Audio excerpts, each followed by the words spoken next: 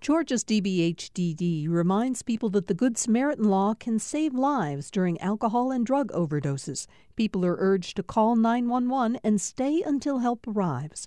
More information at opioidresponse.info.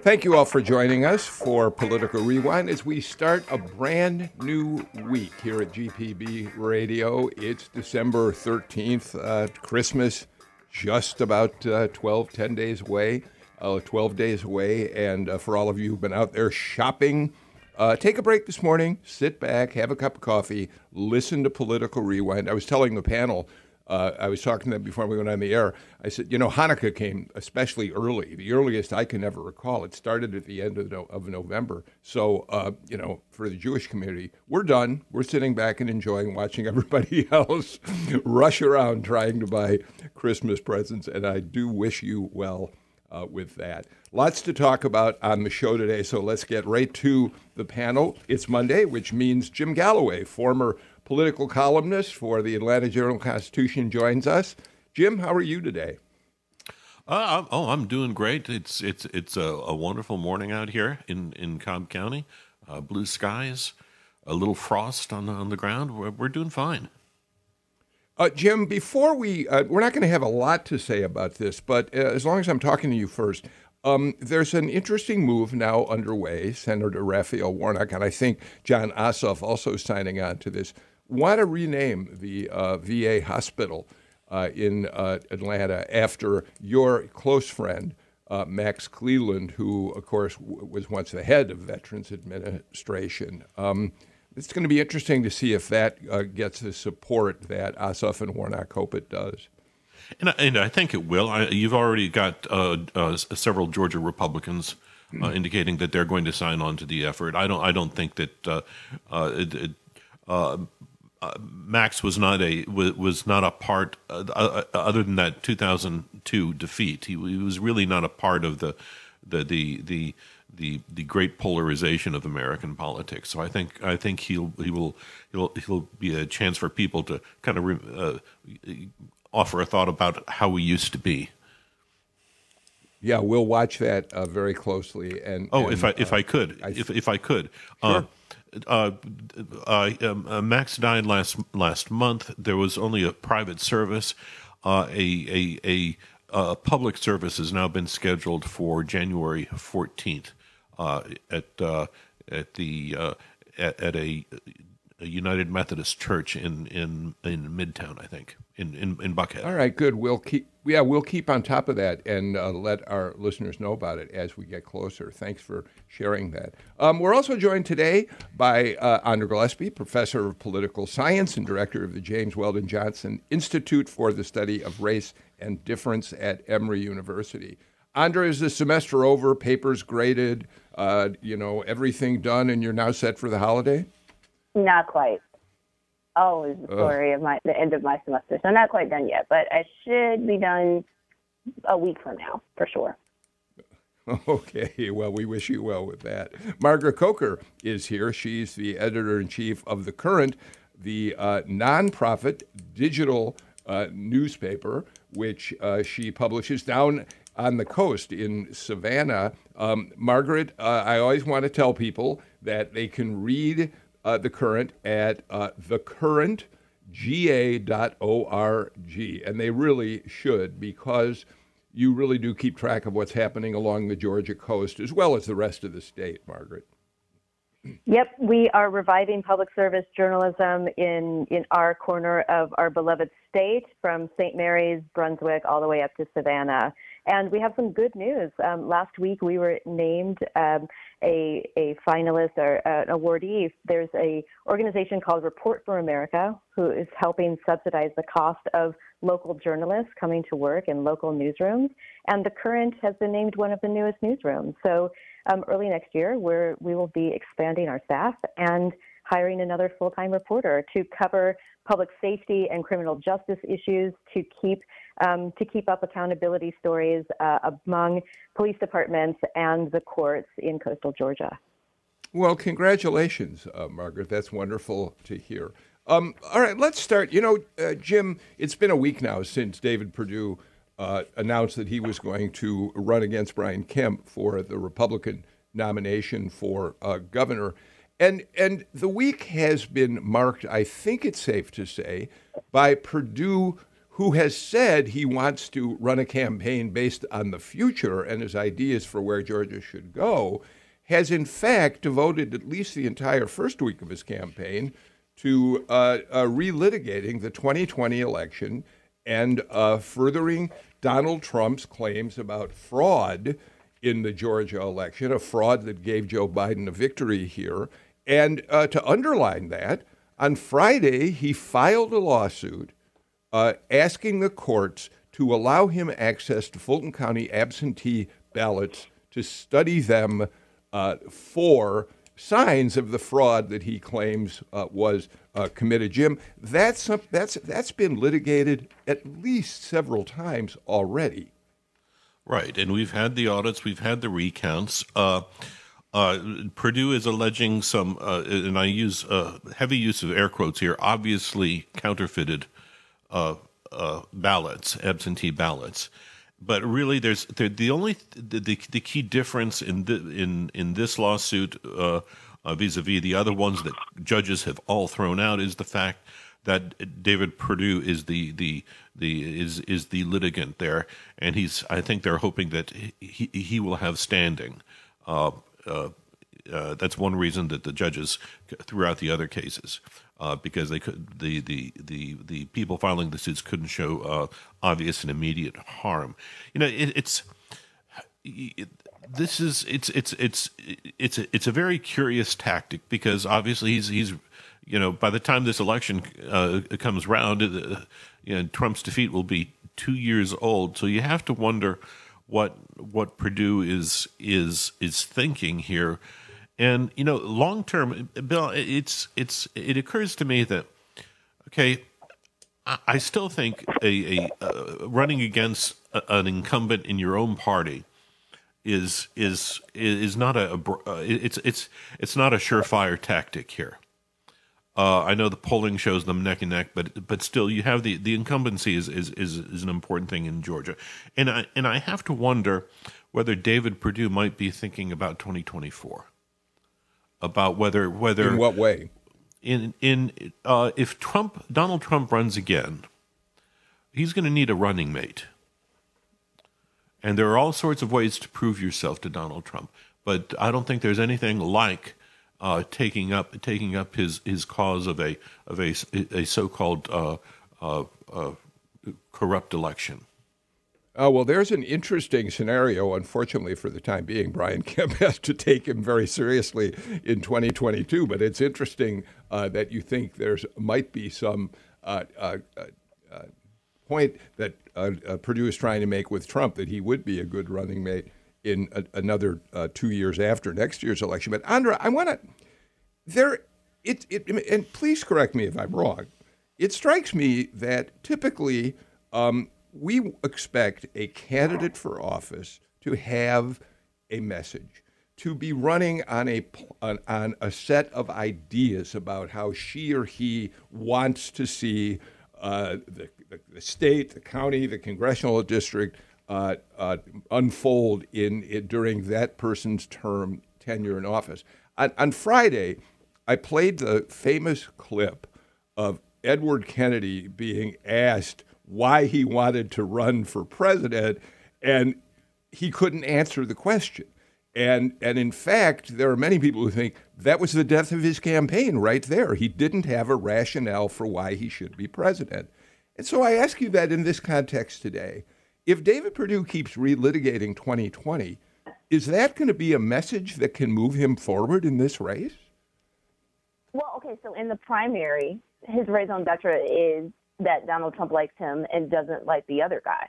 And I think what he is banking on, especially with this rightward run, and I just find it very ironic because in 2014, when he was running for the Senate, he wasn't the rightward candidate. I would argue that Jack Kingston was the more conservative-leaning candidate in 2014 when we get to the Senate runoff there. But he's moved to his right because that is where the base of the party has gone. And what he is hoping is that by challenging Kemp on the rightward flank, knowing that Kemp is despised by the pure Trumpers within the party, that's going to be enough to put together a majority coalition of voters to help him win the primary. I think the big challenge is that in a general election, this race is ultimately going to come down to turnout. Are Republicans or Democrats going to be the ones to get the most people to turn out to vote?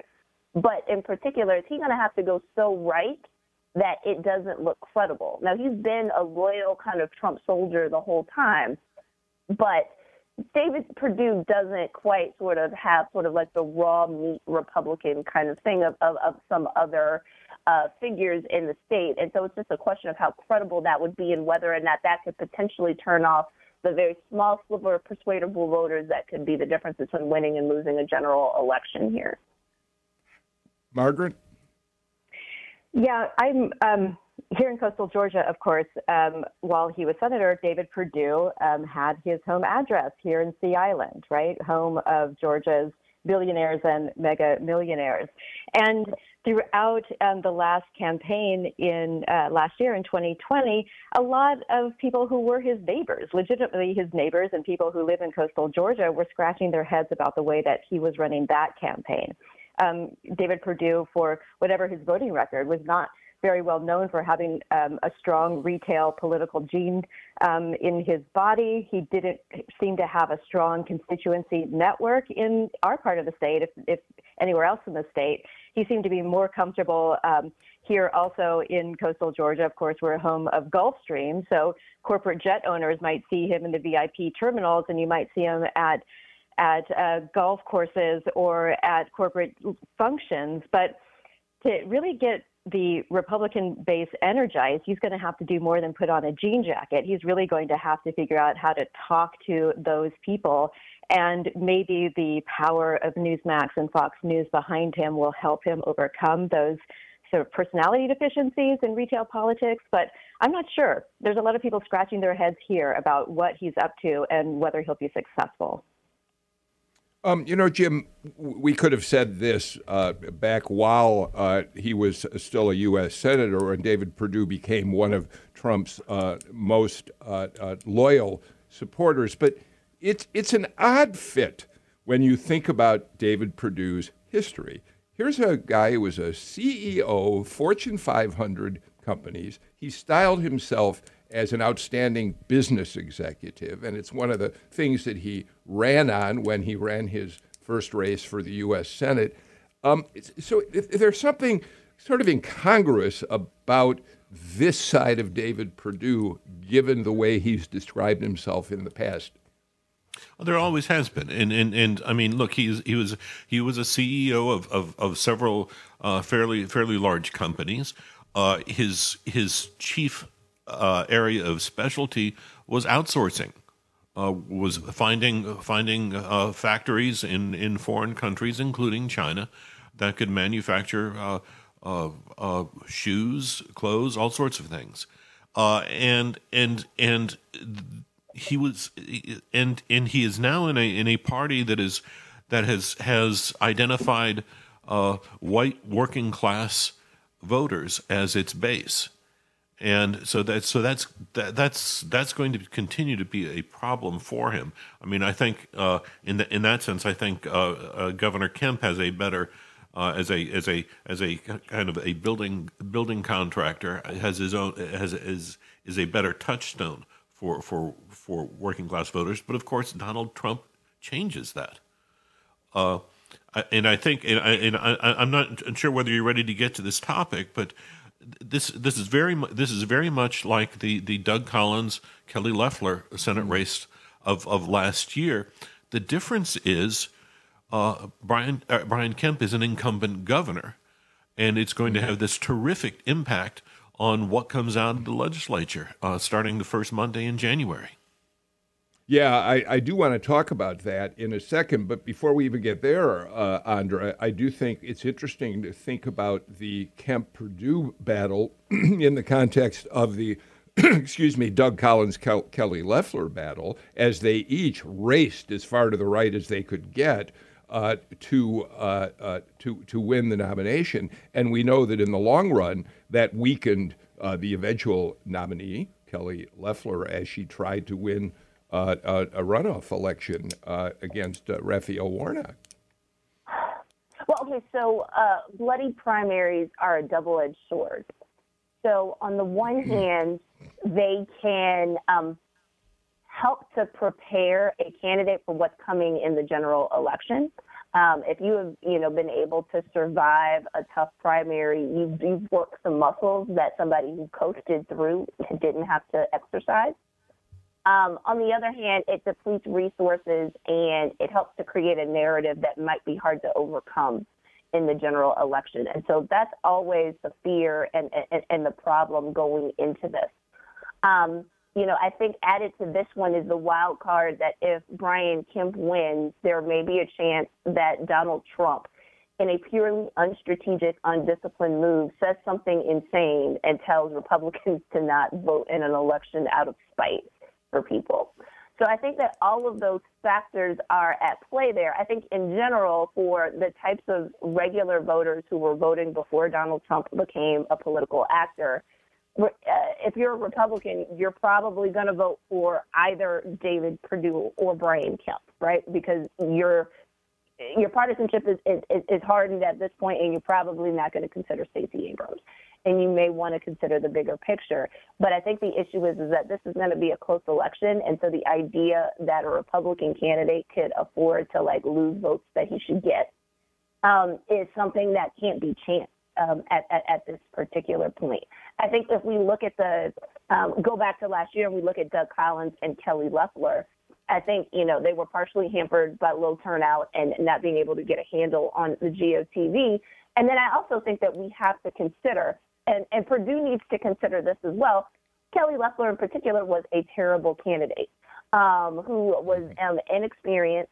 And, when it came time to come to the runoff part of the election, had one message that didn't go over well. And Raphael Warnock was actually incredibly effective at being able to counter it, though he, too, was a novice candidate.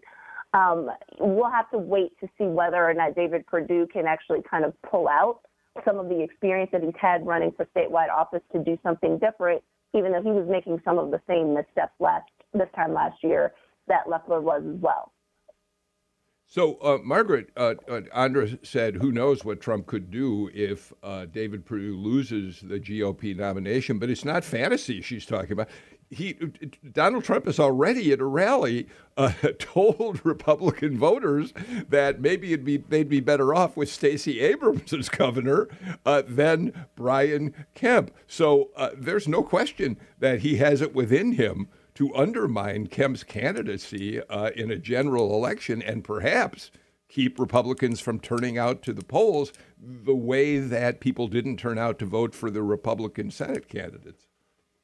Yeah, it is the most crazy, wacky situation in Georgia right now, where the former president has our state as a mosquito bite that just won't go away. He keeps scratching at it, and hopefully it's not going to be the good citizens of Georgia that end up bloody because of it. It's not national media were making a big deal about the Georgia governor's race last month and trying to make comparisons about what Georgia's governor's race will be like as well.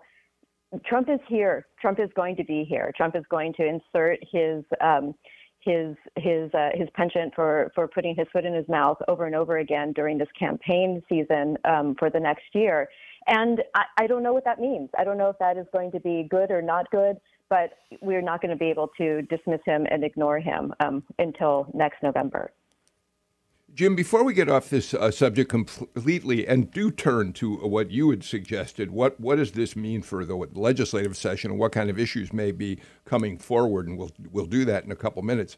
But what does this battle mean for other races on the Republican ticket on the Republican side of the ballot for the primary? So by that I mean, right now, Herschel Walker has gotten almost no attention because it's all focused on David Perdue and Brian Kemp. And so the reporters who might otherwise be spending a lot of time trying to pin Walker down, what does he stand for, and that sort of thing, Instead, the focus has mostly been on Kemp and Perdue. Now, that'll change when a general election comes along, but it certainly strikes me it hurts the Republicans who are running against Herschel Walker and trying to get some oxygen in the middle of this Kemp-Perdue fight.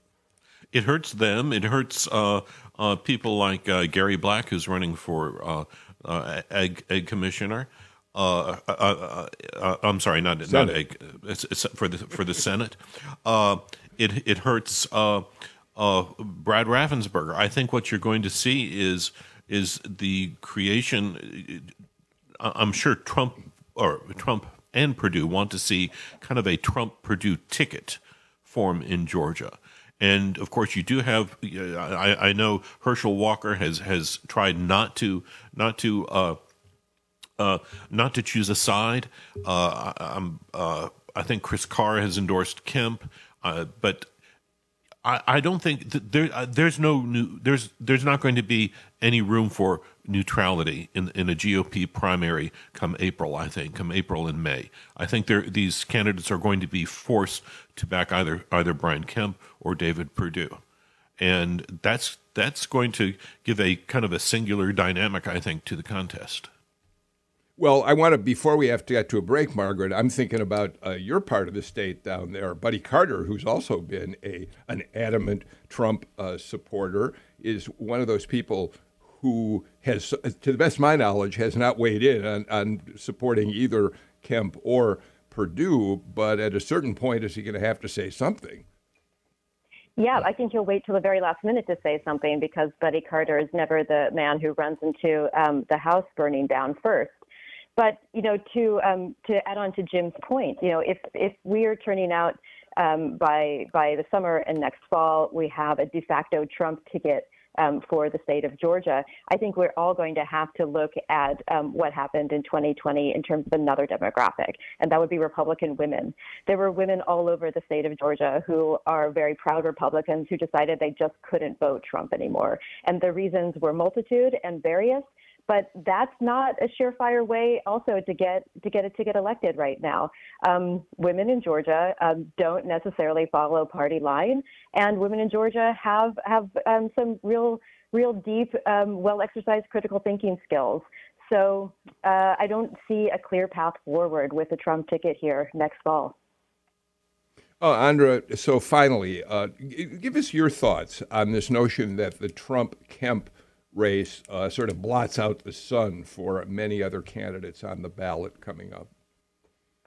It certainly takes opportunities for earned media away, but then again, some of those candidates were going to have a lot of headwinds in coming at them in terms of this. So I think it was already difficult once Herschel Walker got into the race for the other candidates to get a lot of airtime.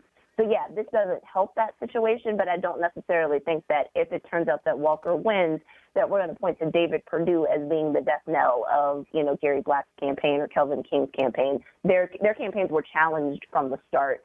I think that Senate race is going to be, it's in part driven by celebrity, which is why Walker has the ability to kind of stay neutral and will probably stay neutral the longest.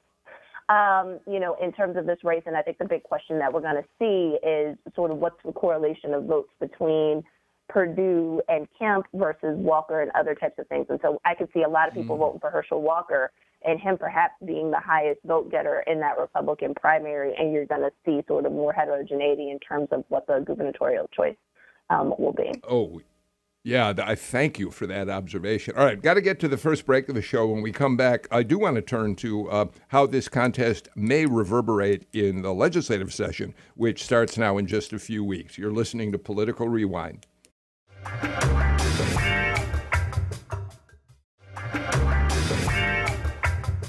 The Currents, Margaret Coker, Emory University's Dr. Andra Gillespie, and Jim Galloway, former AJC political columnist, join us today. Jim, your former colleague, Greg Bluestein, filed a piece late last week saying that we may see culture wars triggered in the legislature because of the Kemp-Perdue battle. And here's what he wrote in the lead. Facing stiff Republican opposition to re-election, Governor Brian Kemp is likely to lead Georgia legislators deeper into divisive cultural clashes over guns, race, and gender during the upcoming legislative session. The first-term governor has already endorsed efforts to restrict so-called obscene materials from public schools, block the teaching of critical race theory, but there are questions remaining, and this is no longer Bluestein, about whether or not we're now going to see a proposal that's never gotten very far that would let gun owners conceal and carry handguns without a permit. So let's talk about what we might expect coming up when the session begins. Well, I think the big one is going to be the city of Buckhead and the annexation. Bill, if I could, I'm having some audio problem. If you could just kind of shift to somebody else for the moment. We'll do that. We'll see if we can. Thanks for telling us. We'll correct the issue as quickly as we can. Andra, what do you make of these issues? Another issue that's on the table is going to be, further restrictions for transgender students, student athletes in school. I mean, are you anticipating a sharp turn to the right in the legislative agenda? Well, I mean, I think to put this into context with our last segment, there's going to be pressure on Governor Kemp to support and to push through legislation that's going to help shore up his right flank. And so I think that that's kind of the concern that was undergirding sort of, the article, and I think some of the speculation that's going on there about what Kemp might actually be willing to support. Now that he's got a rightward challenge, Kemp is going to go to the right. He did this actually, in 2018. I don't think we would have had anything about putting, undocumented folks in his truck if Michael Williams hadn't been there with the deportation bus. So this is the same thing. And so Kemp is going to have to demonstrate his bona fides by supporting some types of legislation that show him as a man of action and show him as actually being really responsive to the needs of and to the concerns of Republican voters in the state. Margaret? Yeah, so there's going to be symbolic legislation passed for sure that is all about a short-term primary win, and not so good for long-term or even medium-term, welfare and improvement of life for Georgians. Public safety, crime, these are going to be hot-button issues. They're already hot-button issues, and that is, of course, the thing that is fueling this the Buckhead Incorporation campaign. But underlying all of this, of course, is the reality that we all face around the state, which is violent crime is rising. There is great studies that show why violent crime rises when you have a plethora of guns on the street and a plethora of guns available for purchase without background checks, when you have families who are struggling to make ends meet and crime becomes one and only option for young men or young women to take advantage of when they don't see any other hope for their future. We need a way to solve these problems holistically, and I'm not sure that the legislature is going to take up anything that is deep and meaningful in that sector this term. Jim, I understand the problem's been corrected and that you're back with us, thank goodness. So, let me put this in a different context. There will be efforts to move measures that are farther to the right than may otherwise have happened were it not for this battle, although there will always be attempts by some lawmakers to move the agenda to the right. But you've got two leaders who may temper things in both the House and the Senate. David Ralston has always tried to, and not always successfully, he's always tried to have a somewhat moderating force on the most conservative bills that come forward. And over on the Senate side, the Lieutenant Governor, Jeff Duncan, who does not necessarily control the chamber the way the Speaker does, but Jeff Duncan is clearly supportive of Brian Kemp and is part of that GOP 2.0 movement, which repudiates what Trump stands for in terms of fraud in the election. So there are influences that could have a big impact on the legislation that comes forward. Right. Yeah. You do have David Ralston as kind of the more temperate leader in the House. Duncan is in a far different position. Not only does the president of the Senate, the lieutenant governor, serves as president of the Senate. He's not quite as powerful, not nearly as powerful as the speaker, but he's also got to deal with the contest to replace him between Republicans Butch Miller and Burt Jones, which is going to create its own dynamic within the caucus. If you know one thing, if I could get back to the city of Buckhead, because I think that is going to be a defining issue, and it's an alluring issue, because the object would be to put that issue on the ballot in November, which would drive Republican votes in that particular area, which would be awfully tempting here for Republicans. But you're talking about destruction of one of of Georgia's kind of best known brand name here, Atlanta, the city of Atlanta, and you've got a huge community business movement rising up in opposition to this idea here, and so not only could you have you've got the Perdue Kemp split to worry about, but Republicans also have to worry about business drifting away from their party. We've already seen the fights between Delta and Coke over some social issues. This is foundational. The city of Atlanta is a foundational issue, I think, for businesses in the area. Yeah, and Margaret, what's odd about the whole Buckhead City movement, it is being led by an outsider, Bill White, who came here from New York a few years ago and took the reins of this cityhood movement and has been very outspoken. And frankly, he's done a pretty good job of messaging, whether you like what he's talking about or not. He's been an aggressive proponent of the city of Buckhead. And then you've got a measure that is being supported by only Republicans who are outside of Buckhead. So it's an odd movement. You don't have, at least in the public official side, any people from Buckhead involved in this, and the leader of the movement's a relative newcomer to the area. Yes, it makes your head spin, right? Because for so many issues, the Republican Party of Georgia cites home rule and the absolute sacrosanct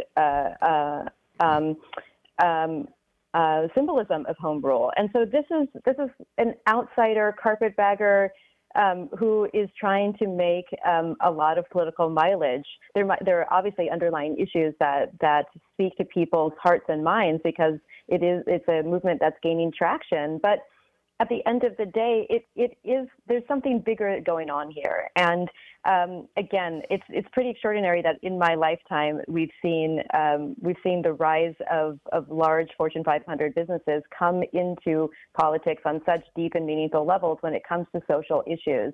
And the City of Buckhead movement is larger than a social issue, larger than one issue, and probably larger than one political campaign. And it'll be really interesting to see the role that Atlanta businesses do play in either stopping this in its tracks or at least slowing it down and trying to bring some pragmatism back into meaningful debate that will have consequences for years to come, as Jim was saying. Andra?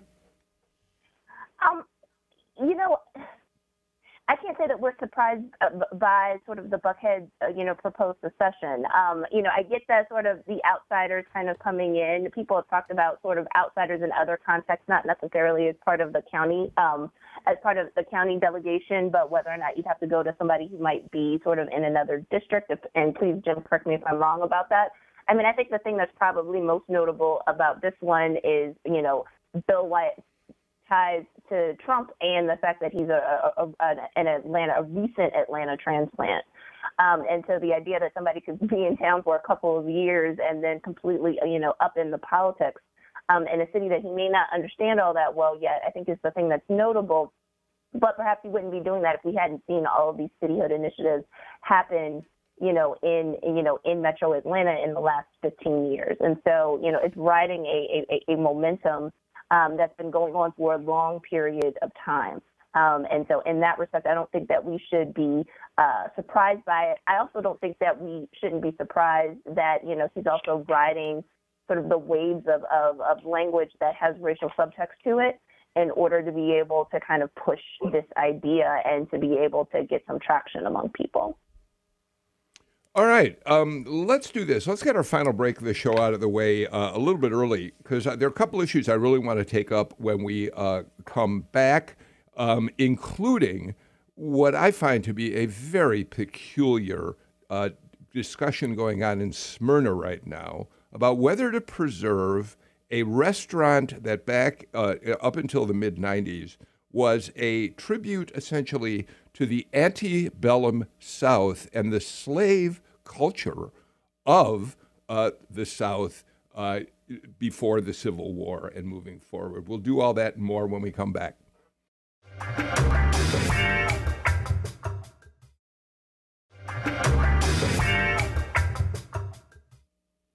The Wall Street Journal published an interesting story this morning that I passed on to our panelists a little earlier this morning that certainly is pertinent to the state of Georgia. And the headline of the story was, "New political maps will kill swing districts from coast to coast." Here's the start of the piece. "More races for the U.S. House next year will start with one party holding a significant advantage because the process of redrawing congressional district lines is whittling down the number of politically competitive seats. More than half of the states have finished the process, according to the Journal article, and their analysis of those states shows that there are only 12 politically competitive districts of all of those 22 states. The number of districts with strong Republican tilts has grown to 77, up from 64, while districts considered safe for Democrats have grown from 59 to 61. So, Andra Gillespie, you're a data person. But really, one of the reasons this is fascinating to me is what it does is it will extend the entrenchment of members of Congress in their own political spheres. They can continue to support only the most partisan issues because they'll appeal to their voters, right? Well, I mean, this is allowed. The Supreme Court has chimed in on this. They are not going to do anything to try to change partisan gerrymandering. And so as long as we let the fox into the hen house, we should expect that these kinds of things are going to happen. The only thing that is going to change this is some political will. Nonpartisan redistricting was a part of the For the People Act that is stalled in the Senate. And so as long as legislators stand in the way and obstruct common sense, nonpartisan redistricting, this is likely going to happen. And so we're going to have calcified districts that will only likely change because of demographic changes that force districts to have to be redrawn in ways that may or may not help certain parties, just given the sort of sheer number of Republicans or Democrats who happen to be congregated in a particular area. But even then, I think we also have to acknowledge the limits of partisan districting. Like, we've seen those processes be, much more sort of controversial and contested, actually openly in this election cycle than others, in part because of the climate in which we're in. But this is something where there just isn't the legislative will to make the change because of the fact that the people who are the most interested are the ones who are actually in charge of the process. So whether that's in charge of changing the process or in charge of drawing the district lines themselves. Yeah, I thank you for that. You know, Margaret, I don't think I said what I meant to say very articulately. I mean, if you happen to be running it for a seat in a district that's fairly evenly split, you have to be mindful of the views of people on the right and the left to win your election. You've got to find a way to moderate your positions. And when you win, you've got to go to Congress and keep in mind you've got people of both persuasions who you have to try to represent. Of course, when a district is completely red or completely blue, you can stay with the most partisan positions of your own party. And it's part of what contributes to this terrible gridlock and a Congress that can't get anything done. Absolutely. When you feel like you have no competition, you don't have to bring your A game, and you certainly don't have to try to be even-handed when it comes to the definition of who you're representing. That is absolutely the case. I will add on to the snowball that keeps rolling downhill at quicker and quicker speeds, and that the Supreme Court has also allowed basically an open-ended checkbook of outside money, dark money, anyone's money to come in and influence these partisan races. So there is, if you are a first-time would-be legislator, either in the state level or the national level, you're going to have to become really savvy about who spreads butter on your bread, and who you actually have to end up answering to once you reach office. So big money politics is now, in my opinion, a blight to our democracy, as is gerrymandering. And together, it's creating a whole lot of disruption in the places that we live. Neighbors no longer look at each other as neighbors. You look at each other as potential enemies, because that's the rancor and the level of partisanship that is occurring right now in campaigns. Jim? Yeah, but this is how you get Marjorie Taylor Greene in Congress, and why she's going to be pretty much a lock there as long as she wants to. And it's also why if you're an odds maker, you're putting heavy money on Kevin McCarthy becoming Speaker next in January of 2023. But I also have to say racial polarization has a lot to do, or just political polarization has a lot to do with this. But there's also a kind of a policy decision difference between the two parties, Democrats and Republicans. Republicans, for the last 2 or 3 decades, have been very cognizant of the power of state legislatures, and they have put a great deal of focus on winning control of those legislatures, including Georgia. Democrats have put less emphasis on that from state to state, and right now they're paying a very heavy price for it. And of course, it's one of the things, Jim, it's one of the reasons that when we look at votes in the U.S. House, anything that President Biden proposes gets unanimous negative votes, nay votes from Republicans, and positive votes from Democrats. The split is complete, right? Right, and it's even among Democrats, you've got Kyrsten Sinema and Joe Manchin, pretty much siding with Republicans on most of those issues. Yeah. All right. I just thought that Wall Street Journal piece was fascinating, and I think that Andra, you pointed out that without changes to how we draw districts, this is just going to continue in perpetuity, really. Jim Galloway, let's move on. I moved to Georgia in 1983, the fall of 1983. And when I got here, a number of people told me the various things that I really needed to do to get a feel for my new city of Atlanta. And one of the things I was told was how wonderful it would be for me to go to Aunt Fanny's Cabin, a restaurant in Smyrna that had been around for a very long time. It was fashioned as a former slave quarters, and Aunt Fanny was allegedly a slave who had worked on an alleged plantation that had once existed in Smyrna.